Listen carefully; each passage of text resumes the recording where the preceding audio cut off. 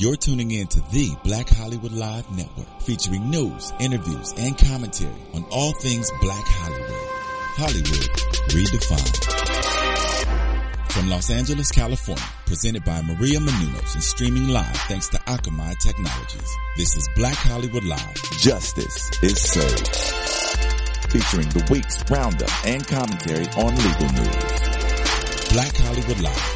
Hollywood redefined. You're listening to Black Hollywood Live. And now, the host for Black Hollywood Live, Justice is Served.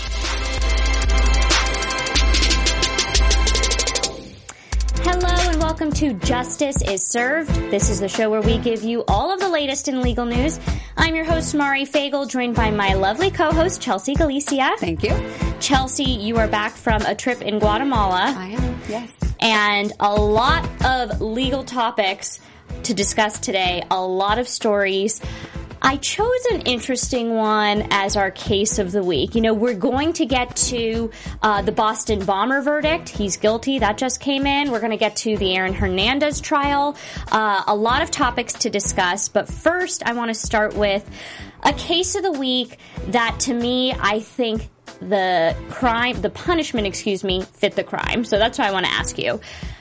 28-year-old man. His name is Kevin Ballart. He started the site You Got Posted. It's a revenge porn site. Revenge porn, Chelsea, is where ex-boyfriends or girlfriends, but boyfriends, come on, yeah. Let's be honest, who are terrible people, who are pissed off at their ex-girlfriends for dumping them, end up posting on this man's site nude photos that their girlfriend sent them. Either nude photos they took of their girlfriends or selfies that they sent to their boyfriends. They post these nude photos without these women's permission. And this is the guy who not only does he have a venue for these jilted lovers to post their ex's photos, he takes it one step farther. He runs another site called ChangeMyReputation.com, where once these women realize that their naked photos are online for everyone to see with identifying information, their name, their location, what city they live in, their Facebook, their social media, the women will contact him or he'll email them and he'll say, hey, your photos are up. If you want to take it down, go to my second site, ChangeMyReputation.com, and I'll charge you up to $350 to take those photos down. Well, guess what? The law caught up to him.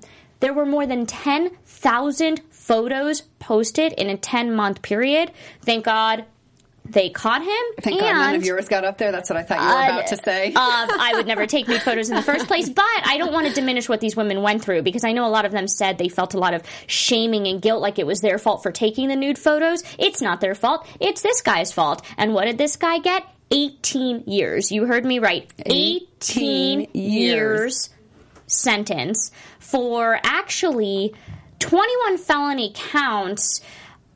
For counts of identity theft, 21 felony counts of identity theft and 6 counts of extortion. Yes, it is extortion when you tell a woman, I'll charge you $350 to take your nude photos offline.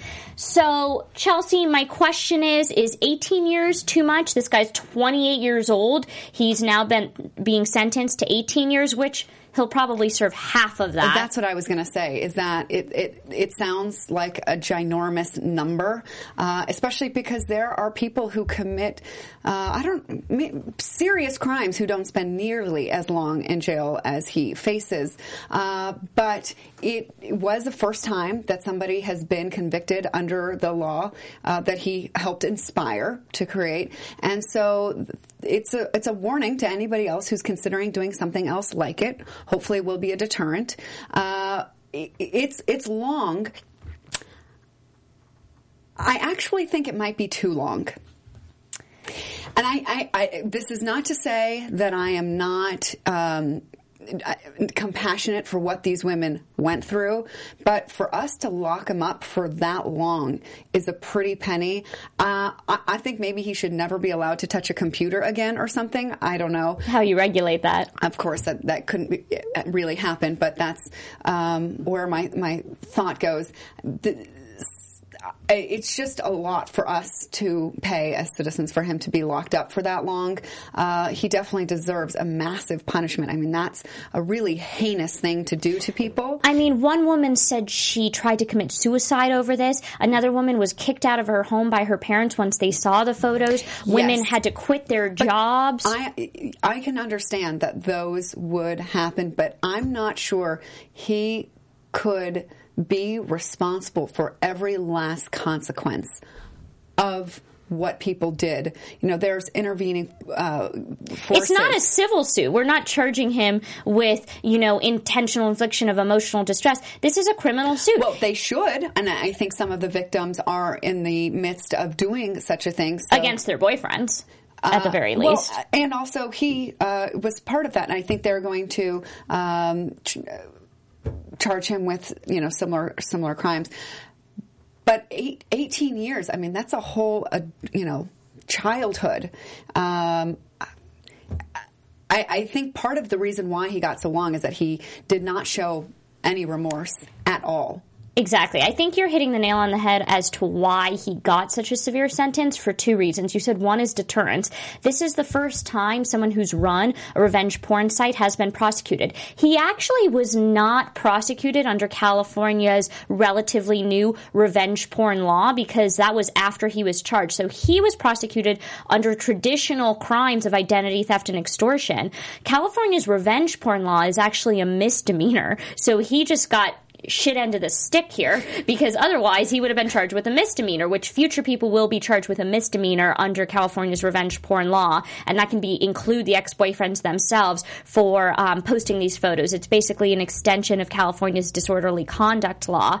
But the second reason, other than deterrence and saying, hey, we're taking this seriously, is I think his attitude. You said he showed no remorse, and the judge, even at his sentencing, read a part of his transcript with the attorneys where they asked him, why did you start this site? It seemed like fun. Exactly. He said, I did it because I thought it was fun. Yeah, and this guy's sick. He's sick, and it wasn't like he wasn't on notice of this harm. These women were emailing him as far back as a couple months before he started the site. These women were saying, what harm he was putting them through, and he just said, oh, well, pay me then. Yeah. I don't think that the guys who gave him the photos should be held harmless. I think somebody should go after them. The problem is, I don't know under criminal law if there is an answer for that, but definitely civilly. There are several tort claims: intentional infliction of emotional distress, public disclosure of private fact. They can even go backwards and charge him with the new revenge porn law? That's the new revenge porn law. The problem with that, to me, is I think all of these laws, that 17 states have now legislated and passed these revenge porn type laws. I think the problem is they're going to work their way up the system, possibly to the Supreme Court, for being too overbroad, is what the defense is going to argue, that this is a free speech right and that they're chilling free speech. So this is a law that is brand new, and I think it went into effect in October 2013, and actually the full effect of it isn't until this July, because that was just for photos that men took of women. Selfies wasn't under this law. Selfies now will be under this law come July. So I think it's a whole new field. But I agree, like you're saying, that the ex-boyfriend should be held accountable too, right? Who's worse, him or the ex-boyfriend who's sending him the photos? Half a dozen of one. Yeah, it's a tough call. I was surprised that he actually didn't make all that much money from this. He made only about $30,000, which is not a small chunk of change, but I'm glad that he did not make more. Of course, he's having to pay fines, so he's not going to end up profiting from this failed venture in the end. But in the meantime, ladies, think twice about the nude photos.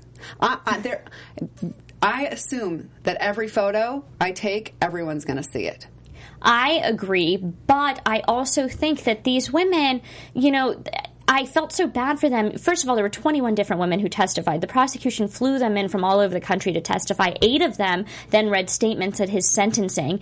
And they basically said when it first happened, they would go to the police, and the police would say to them, almost like this is your fault. And it's not their fault. It was a private moment they shared with their ex-boyfriend. And, you know, should they have taken the photo? I'm sure they're thinking twice about that now. And I'm sure other women are thinking twice about that now. But to be so violated in such a public manner is horrendous. And that's why, you know, I think this deep sentence sends a message. I mean, already Twitter, Reddit, and Facebook have all come out and clarified their policies against posting nude photos of people without their permission. There's even now this new movement of social media prenuptial agreements where women and men will sign agreements that they won't release their photos of, you know, them nude without their permission if the marriage were to crumble. What has this world come to? I don't know. That's a really great question. But that could take all show, so maybe we should leave that one for another day. Well, we'll definitely be following more of these revenge porn sites and ex-boyfriends in prosecution because we're going to see more of this. There's another case coming up with Hunter Moore, who's called the most hated man on the internet, so we will be following this in the future. In the meantime, I'm hoping that I don't accidentally take a picture that I'm going to be mortified if the whole world sees, but, you know. All right. In other big news today, the Boston bomber has now, well, he's now been declared guilty. So now it's official that, help me pronounce his name. Zohar Tsarnaev. Thank you. Has just been found guilty just about an hour or two ago of all 30 felony counts. He and his brother were the ones that created these bombs, and then they went off about 12 seconds apart from each other, killing 3 people at the site. The brother killed a police officer days later, and then the brother himself was killed by this guy. It's a not well-known detail, but the guy who was just convicted actually ran over his brother with a car during a police struggle. So that's why he was the only defendant to stand trial. He's now been found guilty, and now the jury has to decide should he serve life in prison or the death penalty. What do you think? See, to me, there was no surprise that he was found guilty. I mean, people lost their lives, they lost limbs, they lost their livelihood. I think that the prosecution, I think that this crime speaks for itself. The prosecution could have sat there and closed in an hour and they would have found this guy guilty. But, you know, they put on a strong prosecution where they closed with the people who did the autopsies of the 3 people who died, including a little boy, explaining, showing their clothing to the jury, explaining exactly what injuries they suffered. I mean, this is a terrorist, and in my mind, it's no surprise that he was found guilty. The bigger question, like you said, is whether he will be sentenced to death or not.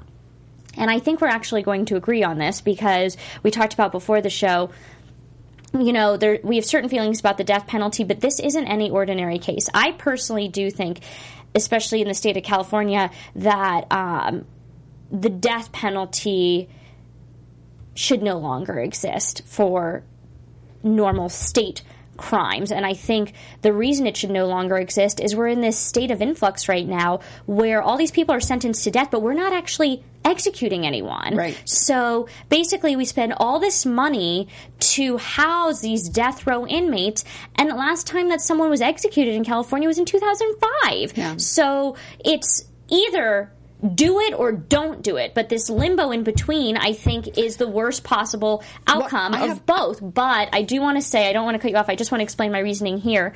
I think that this is a terrorist and this is a different situation when it comes to the death penalty. Because, one, I think for budgetary concerns and reasons that the death penalty should be off the table in California. And 2, I think that, in my mind, it's a worse punishment to serve life in prison than to be sent to death in certain circumstances. But I don't feel that way here. Yeah, okay, so the only difference that we have about the death penalty is that I am opposed to it because I hate to make it sound like all about money, but it costs so much more for us as taxpayers to execute somebody because of all the layers of appeals that the cases have to go through in order to stand or to get the death penalty. That's one. The other is that now we're seeing so many cases of people who were on death row, and now we're finding evidence that they were not guilty in the first place. So we have and could potentially continue to, in this country, execute people who are innocent of the crimes that they have been convicted of, like we talked about last week, Glenn Ford, who spent 30 years in prison for a murder that he did not commit. And we discussed that because he had been denied any restitution for the fact that he had spent so long in prison for a crime that he did not commit. But in this case, the only reason why I would support him being put to death is because, and this was an interesting comment that I saw made, let's say 5, 10, I don't even know if it would take that long, for somebody who sympathizes with him in another country abroad to capture an American soldier, journalist, whatever, and try and use the release of Tsarnaev as a negotiating tool to release the American that they're holding captive. And in order to do away with that possibility, he would need to not be alive. I think it's an interesting argument, but the jury would never be explained that, because now the second portion is whether the jury will decide whether he'll be sentenced to death or not. I don't think they're ever going to be explained that possible consequence of it, which they shouldn't be, because it's the justice system, and as the trier of fact, it's for them to decide. And so I don't think that we should be making these decisions based off of hypotheticals in the future. I think we should be making these decisions based off of how the justice system in this country works currently. Well, if we stick to the letter of the law now, I don't see how he would not be executed. I know he has a defense attorney with a long history of getting off very high-profile defendants. The Oklahoma City bomber. Right, and not getting them off as an acquittal, but getting them off from the death penalty because of some history of mental illness, a history of abuse, something that makes the jury feel bad, in essence, for the defendant, and that they don't end up wanting to execute him. And that's what she did here, because her whole defense was the guy was going to be found guilty regardless. So she basically, her strategy in trial wasn't for this part of the case, it's for the next part of the case. Her strategy was that he was the vulnerable, impressionable younger brother, and the older brother was the mastermind, and he just did whatever his brother told him to do, which is trying to evoke some sort of sympathy on the part of the jurors to say he shouldn't be sentenced to death for that reason. So whether her strategy works or not, we'll see. I mean, I don't know. When the jury hears about his history, it will be, that he and his family immigrated to the United States. They were granted asylum. They were supported by the Massachusetts government. They got, a form of welfare, and, they were welcomed and they were helped by the American people. And then I don't know whether the attorney will say that back in his home country he sustained some sort of trauma that was so bad that made him easily radicalized. I'm not sure, based on everything that I have seen, that there's something that's going to come out that is going to evoke enough sympathy for this guy over the heinous crimes that he committed. Not just murdering strangers and a child, his own brother. I mean, he is really. I'm not sure. No, his brother deserved to die, so I don't care. Well, that's about true. him. but it goes to show that not only does he not care about strangers, which we all should, but most of us care more about our family members than strangers. He didn't even really care about his brother. He ran him over. Trying to hit the cops, they also, that's the other thing with executing them, is they want to be martyrs. Their goal is to send a message to this country. So if he's executed, he becomes a martyr. So it's like, give him what he wants. Yeah, that's a good point, too. I heard that he was jealous of his brother because his brother is a martyr. I don't think you're a martyr when your own brother runs you over trying to kill the cops. I don't see that. But that's a good point. Maybe what he wants is the death penalty. Well, we'll see how the jury decides on this one. I think either way, they've been tasked with a very hard job already. And I think the jurors who've sat through this case in Boston, in their own hometown, watching for the last several weeks this trial unfold and listening to the testimony about all of the tragedy and trauma left in the wake of this man's actions, I think it's commendable what the jury's done so far, and whatever they decide, it's for the right reasons. Yeah, I think they have my respect for the service that they have provided already, regardless of the outcome of the next phase of the case. So moving on to another but different kind of murder trial. Also in Boston. Right. I didn't even realize that before. Okay. The juries over in Boston have been pretty busy. So the jury in the Aaron Hernandez case is deliberating as we speak, hopefully. They have to now sift through the evidence. There were about 136 witnesses in total, and I believe only 4 of them were for the defense. Kind of a bomb that dropped in the closing arguments by Hernandez's defense attorney was that Aaron Hernandez was at the scene of the crime. It's just that he wasn't the one who pulled the trigger. He was just some poor 23-year-old kid who didn't know what to do when he saw 2 other people murder somebody else, and he didn't go to police. That's his crime, according to his defense attorney. I thought that was either a brilliant approach, because that takes off the table the opportunity for the prosecutors to try and cut a deal with the other guys if the defense attorney just mentions this right as the jury goes to deliberate. Or it was a Hail Mary because the defense team realized the prosecution's done a great job of lining up their case, and that their only shot was to, well, no pun intended, their best approach, the only approach that they had left was to say, yeah, he was there, but the other 2 guys did it. It's both brilliant and a Hail Mary. It's smart, I think, for them, because this is a circumstantial case. So, yeah, they'll admit and concede that he was there, but what evidence ties him to be the one who pulled the trigger? And that's going to be the question the jury's going to decide. And when you mentioned all the witnesses, 136 witnesses, the fact that they needed all these witnesses to try to prove that he was the one who pulled the trigger, including his housekeepers and all these different people, it's a circumstantial case at best. Yeah, but you can still be convicted of a crime of murder with circumstantial evidence. So a lot of people like to say, oh, it's just circumstantial, but that does not by itself preclude a conviction. And so I think that the jury can come back with a guilty verdict. But I don't think it'll be a quick verdict. I mean, in the Tsarnaev case, it was 30 counts, and they came back in a day and a half, 2 days. And in this case, 11 and a half hours over the 2 days. And in this case, I think that it will take the jury a while to sift through the evidence. And I wouldn't be surprised if it was a not guilty. That doesn't mean I think he's not guilty. But I think I'm not positive that the evidence that was presented at trial is enough to prove beyond a reasonable doubt that he was the one who pulled the trigger. But I'm of course, I didn't sit through the testimony, but from the pieces that I have seen, that one of the last witnesses was a former friend of his who saw him receive a Glock. So the guy has guns. The guy's not a good guy. Get it? But that doesn't mean he's the one who shot him that night. Well, he was there. We know this for sure. There's no argument with that. We know that he owned or was in possession of a gun, the kind of which was believed to be the murder weapon.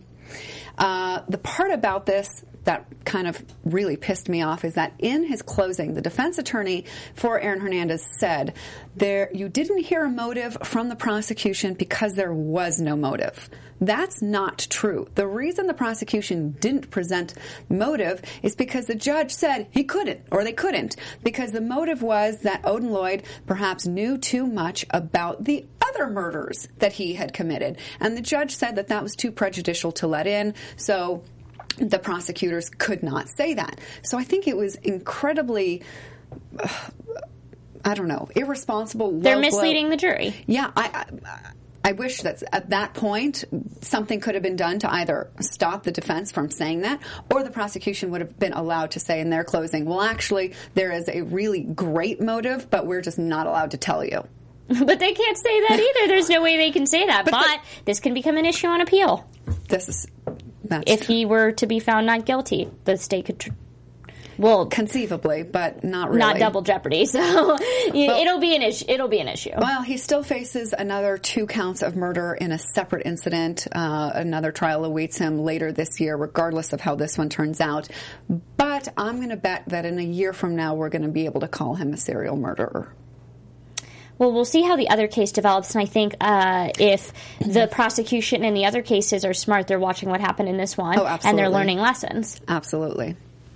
Yeah. All right. So we will, of course, let you know about that. That one should come in any day. I keep trying to hit refresh on my phone to make sure that the I don't know if it'll come in any day because, as I said, I mean, presenting this litany of witnesses from, the victim's sister to the housekeepers to his friends and all these people, it connects all these little dots. But unless they're connected strong enough to prove beyond a reasonable doubt, then the guy's going to walk away. Okay. Well, I'm still going to say that we're going to get a guilty verdict, but maybe just barely by next Wednesday. Wow. Now you're really making some bets. Okay, we have it on the record next Wednesday when we're at this show. If we have a guilty record for Hernandez, a guilty verdict for Hernandez, then Chelsea, we'll win the bet. A clap on the back. Okay. All right. Moving on to another interesting case. Can you be served divorce papers by Facebook?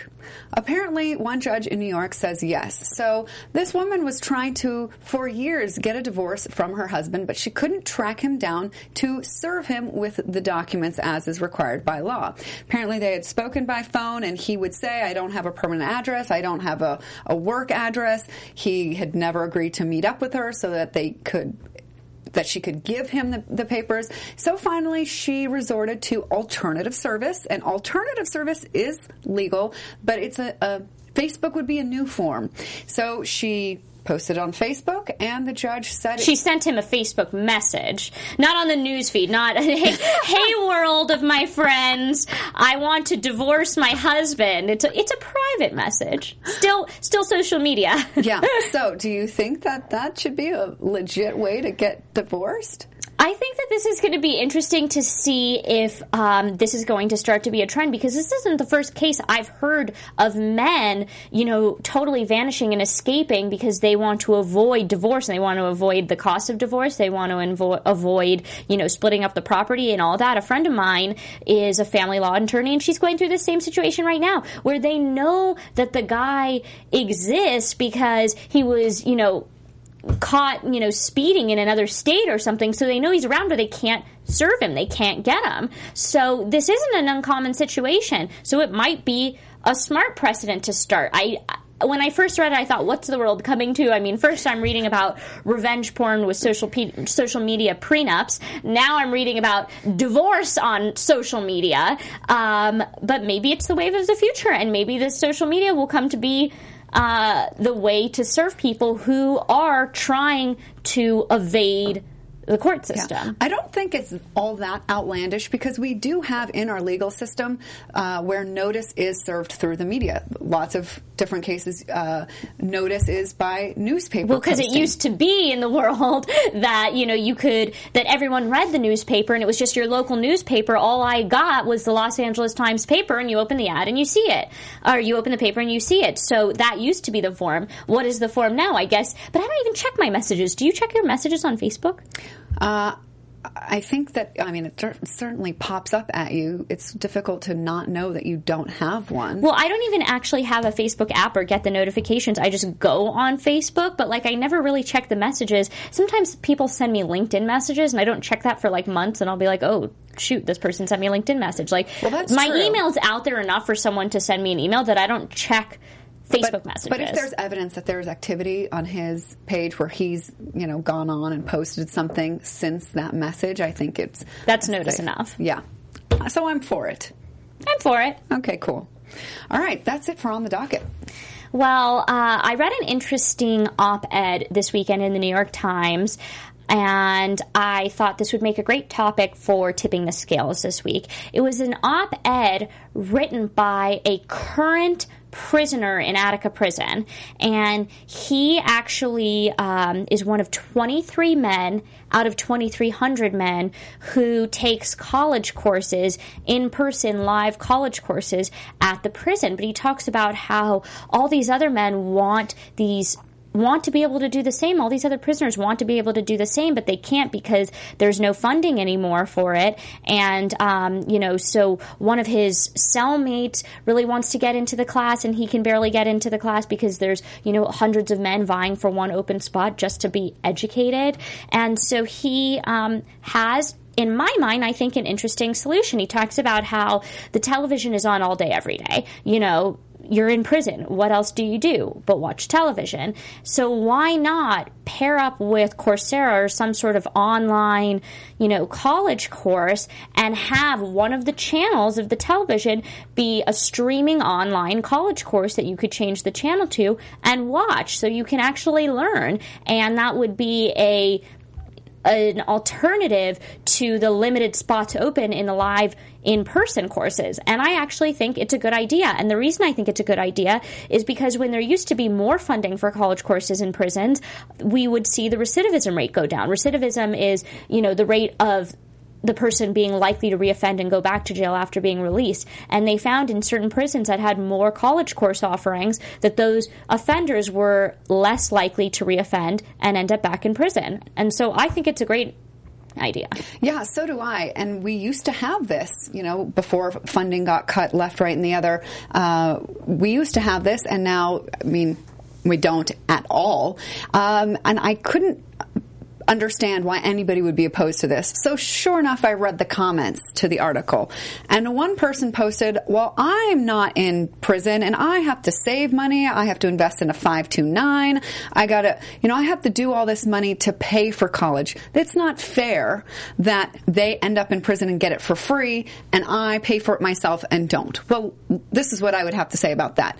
Everyone should know, anybody that's been to college knows, it's different to watch a course online than to go be there in person, have access to a professor. To the materials. For office hours, to, it's a different experience to see something on television versus to be at a university college taking courses. So, and what's the alternative? Do you want these men to watch reality television all day right, and then go back out, have no education, no way of getting a job? It's already so difficult for these men to get a job because they have felonies on their record, let alone the fact that they're uneducated and they don't know anything that's going on in the world. Right. So it should be, I think, that college is free to everybody. Prisoners and non-prisoners alike. Now, maybe not room and board is free to everybody, and there's certain features that are not free. But I think the goal would be to make education available to everyone easier rather than make it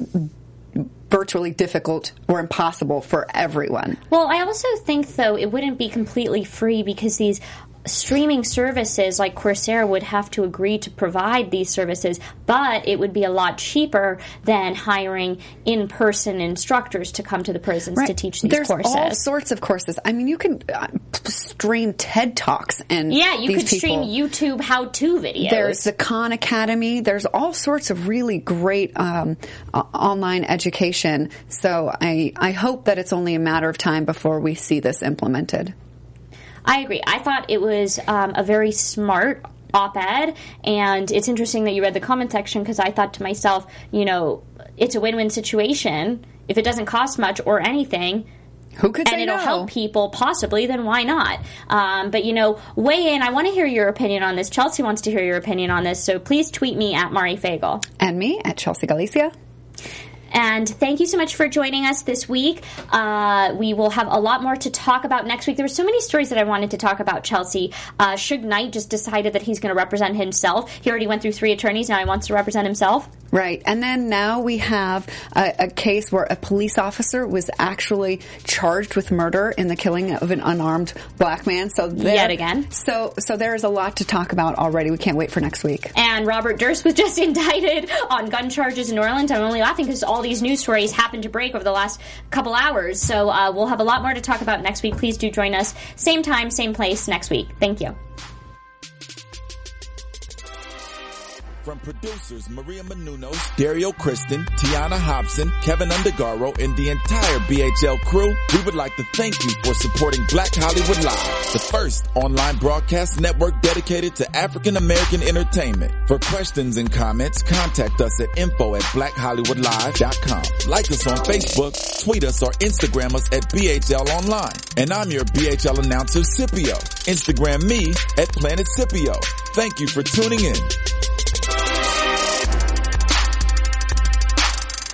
The views expressed here are those of the host only and do not necessarily reflect the views of BHL or its owners or principals.